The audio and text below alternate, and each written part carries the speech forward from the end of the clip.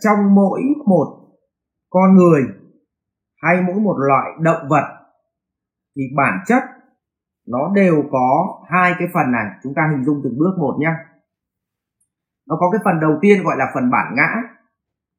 Trong con người mình có một cái phần con gọi là cái phần bản ngã. Mà bản ngã trong con người mình thì là nó đòi cái gì? Thích làm ít ăn nhiều, như anh Hoa Hồng này, anh Huấn Hoa Hồng anh bảo đấy, là không làm mà đòi có ăn. Đấy thì cái đấy là bản ngã của con người. Thứ hai là vui chơi thoải mái, không phải đi làm. Thứ ba là thích gì được ăn đấy. Thứ tư là gái gú thoải mái, không bị phê phán về đạo đức xã hội. Tóm lại là anh ấy thích những cái gì mà nó sướng nhất và không cần phải làm mà vẫn có ăn. Thì đấy là cái phần bản ngã của con người. Mà thực ra con vật nó cũng có cái bản ngã đó. Đấy thì cái phần đấy nó gọi là phần bản ngã. Vậy từ cái bản ngã, tức là bản ngã hay chúng ta gọi là bản năng của phần con đấy. Thế tuy nhiên thì con người nó khác với con vật. Nó nằm ở chính chỗ là có hệ tư duy, và nằm ở chỗ là biết đâu là đúng, đâu là sai. Thì nhưng mà do cái bản năng của con người ấy, thì không phải là ở đâu cũng có người văn minh, ở đâu cũng có người hiểu được hết chân lý đúng sai. Cho nên thì mới xuất hiện những vĩ nhân là ông Phật và Đức Chúa Giêsu. Thì các người mới nghĩ ra một cái thứ gọi là cái suy nghĩ của chân lý. Thì nó như hai cái cán cân này. Một bên là của bản năng, là làm những thứ mà không cần biết về mặt đạo đức xã hội là cái quái gì cả, miễn là bố mày sướng là bố mày làm thôi. Và người ta gọi là làm bằng gì? Bằng bản năng hay sống theo bản năng. Còn phần thứ hai nó gọi là, chúng ta gọi là một cái phần chân lý của đời sống. Và trong cái chân lý của đời sống, do con người mình sinh ra và lớn lên phải mất rất nhiều năm mới có chân lý. Thì thay vì như vậy thì ông Phật hay ông Chúa Giêsu là ông giúp cho chúng ta đẻ ra thì đã biết được kinh thánh và những lời răn của Chúa Giêsu. Nếu mà theo đạo Phật là đẻ ra là đã biết những cái lời răn của Phật, và có nghĩa đấy chính là chân lý. Thế thì tất nhiên giữa phần bản năng và phần chân lý mà chúng ta sống được đúng theo chân lý của nhà Phật thì có nghĩa là chúng ta thành Phật mất rồi thì lại không sống ở đây nữa. Nếu như chúng ta làm được hết đúng những lời răn của Chúa thì mình đã lên thiên đàng rồi, ở cạnh Chúa rồi, chứ chắc là không ở dưới trần gian này rồi. Thế thì như vậy là bắt đầu nó mới sinh ra con người của mình nó như kiểu BD ấy, nó ghép vào thế này nó nơ nớ. Mà bản chất là niềm tin trong con người mình nó là thành quả quan hệ của như kiểu là đứa con là thành quả quan hệ của vợ với chồng. Thì cái niềm tin trong cái đầu mình ấy là thành quả quan hệ của những cái ngài Chúa Giêsu hay là Đức Phật. Và bản năng con người mình thì nó hình thành ra một cái niềm tin. Thế thì có những thứ mình tin Chúa và có những thứ mà mình tin nhưng mình vẫn làm theo bản năng. Có những thứ mình tin Phật nói đúng nhưng mà mình vẫn làm theo cái bản năng của mình. Nhưng cũng có những thứ thì những lời Đức Phật dặn hay là Chúa Giêsu dặn thì chúng ta làm theo được Chúa, vì chúng ta vứt bỏ và kiềm chế cái bản năng lại. Thế thì như vậy nó tạo ra niềm tin của con người. Chính vì vậy mà trong đời sống mỗi người một niềm tin khác nhau, và nơi nào thiếu đi tôn giáo thì nơi đó phần lớn con người sống bằng bản năng nhiều hơn. Cho nên tất cả những cái đất nước văn minh thì tôn giáo là một phần không thể thiếu được của đời sống. Và nó như kiểu kim chỉ nam, nó tạo ra văn hóa trong mỗi gia đình, nó tạo ra cái văn hóa ứng xử hành động từ lương tri cho đến biểu hiện ra ngoài của mỗi con người, do có được cái giáo dục, một cái phần chân lý từ rất sớm. Thế như vậy tôi nói lại, niềm tin trong não tôi là được hình thành bởi hai thứ. Một là phần bản năng con người tôi, thích ăn ngon mặc đẹp, không làm mà vẫn có ăn, gái đẹp dùng cả đời mà chúng nó không đứa nào nó phê phán mà còn thay liên tục cơ. Đấy. Thế còn một cái phần là Chúa bảo, Phật bảo là mày không được làm vậy Tuấn, làm vậy bản năng mất dạy quá con. Thế thì bây giờ là bắt đầu cái hai niềm tin nó mới ghép lại với nhau thì là nớ nớ, thì là vẫn nghe theo lời Phật, thì thay vì là không phải là 10 em mà thôi thì 2 em, tức là mình gọi là con đường trung đạo đấy, kiểu như vậy. Tức là bảo là đạo đức hết đúng như Phật thì mình thành Phật mất, mà làm được đúng như Chúa Giêsu thì mình nên niết bàn. mà làm đúng phần con thì mình lại là chó mèo mất rồi. Thế cho nên mình ở giữa nơ nớ, và càng mà hiểu được những cái lời của những cái bậc chân tu như Đức Chúa Giêsu, như Đức Phật dạy, thì mình càng là những con người tiến hóa. Thế thì nhờ vậy mà nó mới hình thành nên niềm tin trong con người mình.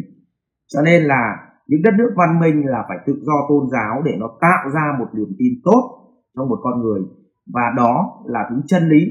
Chính vì vậy tôn giáo hàng ngàn năm mà vẫn không bao giờ mất đi được, vì đó là một thứ chân lý mà con người phải hướng tới. Vậy thì từ niềm tin đó thì nó mới tạo ra cái gì ạ? Cái hành vi, cái cách nghĩ của mình trong đời sống. Ví dụ mình tin rằng nếu như hại người thì cuộc đời mình không lấy đâu mà bình yên cả, tức là gieo gió thì gặp bão. Thì trong suy nghĩ của mình ngay lập tức mình chỉ nghĩ đến những thứ giúp người chứ không hại người. Nhưng nếu không có cái phần lời răn của Chúa và Phật thì mình hại người, thậm chí hại nó xong sướng cười vào mẹ nó ngu chứ sao mình khôn thế nhỉ, cùng là người sao mình khôn thế. Thực ra mình là đang là ở giới động vật, còn nó là giới cấp cao là người rồi, nó không hại mình. Nhưng mà mình lại tưởng là mình khôn. Và tương tự như thế, động vật con nọ nó lừa được con kia nó vui lắm vì nó nghĩ là nó là động vật cấp cao. Đó. Thế thì như vậy nhờ tôn giáo thì nó tạo ra niềm tin, và niềm tin thì nó hình thành nên suy nghĩ của mình. Cho nên những nơi nào có tôn giáo thì suy nghĩ của con người ở nơi đó thường hướng thiện và làm những thứ thiên về những cái chân thiện mỹ nhiều hơn. Thế còn nếu mà nơi nào thiếu tôn giáo thì nơi đó con người thường sống bằng bản năng nhiều hơn. Cho nên là được đi nhà thờ, nghe cha xứ giảng, nghe những lời răn của Chúa từ sớm, đó là những con người được may mắn. Từ bé mà được nghe những lời Đức Phật dạy, những lời răn của Phật, thì đó là những con người may mắn, được hình thành nên một niềm tin tốt ngay từ lúc còn bé. Và đó cũng là sứ mệnh của những người làm giáo dục, phải hướng con cháu đến việc thiện lành đầu tiên, mà như Bác Hồ dạy đấy, chữ tâm bằng 3 chữ tài. Mà tâm chính là gì? Là niềm tin của bản thân đấy, là làm một việc thế nào gọi là đúng, thế nào gọi là sai, thì nó định hướng cái suy nghĩ của con người ta. Mà khi định hướng cái suy nghĩ của con người ta xong thì bấy giờ nó mới ra được hành vi. Và suy nghĩ của mình là đừng bao giờ làm hại người khác, thì hành vi của mình cũng không bao giờ làm hại người khác. Suy nghĩ của mình là đừng bao giờ làm tổn thương người khác, thì mình gặp ai mình cũng cố gắng làm cho họ không bị mất năng lượng. Ngay kể cả một lời nói xấu ai đó, chúng ta cũng hiểu đó là sự tổn thương người khác. Thế thì như vậy thì chúng ta mới hình dung ra được là cái tôn giáo này ảnh hưởng ghê gớm thế nào đến đời sống của con người. Tuy nhiên Chúa Giêsu thì có mặt, Đức Chúa Cha thì có mặt từ vô lượng năm trước rồi. Thế còn Đức Chúa Con là Đức Chúa Giêsu thì có chúng ta cách đây hơn 2.000 năm, mà Đức Phật thì hơn 2.500 năm. Cho nên ở đâu đó những lời răn của Phật, những lời răn của Chúa Giêsu, ở đâu đó Chúa Giêsu thì tôi không bàn, nhưng mà lời răn của Phật ở đâu đó nó rất bị méo mó, và do ghi chép lại trong quá trình con người truyền thừa lại với nhau, cho nên nó méo mó. Vì vậy tôi nghĩ rằng là số người hiểu sai về đạo Phật rất là lớn.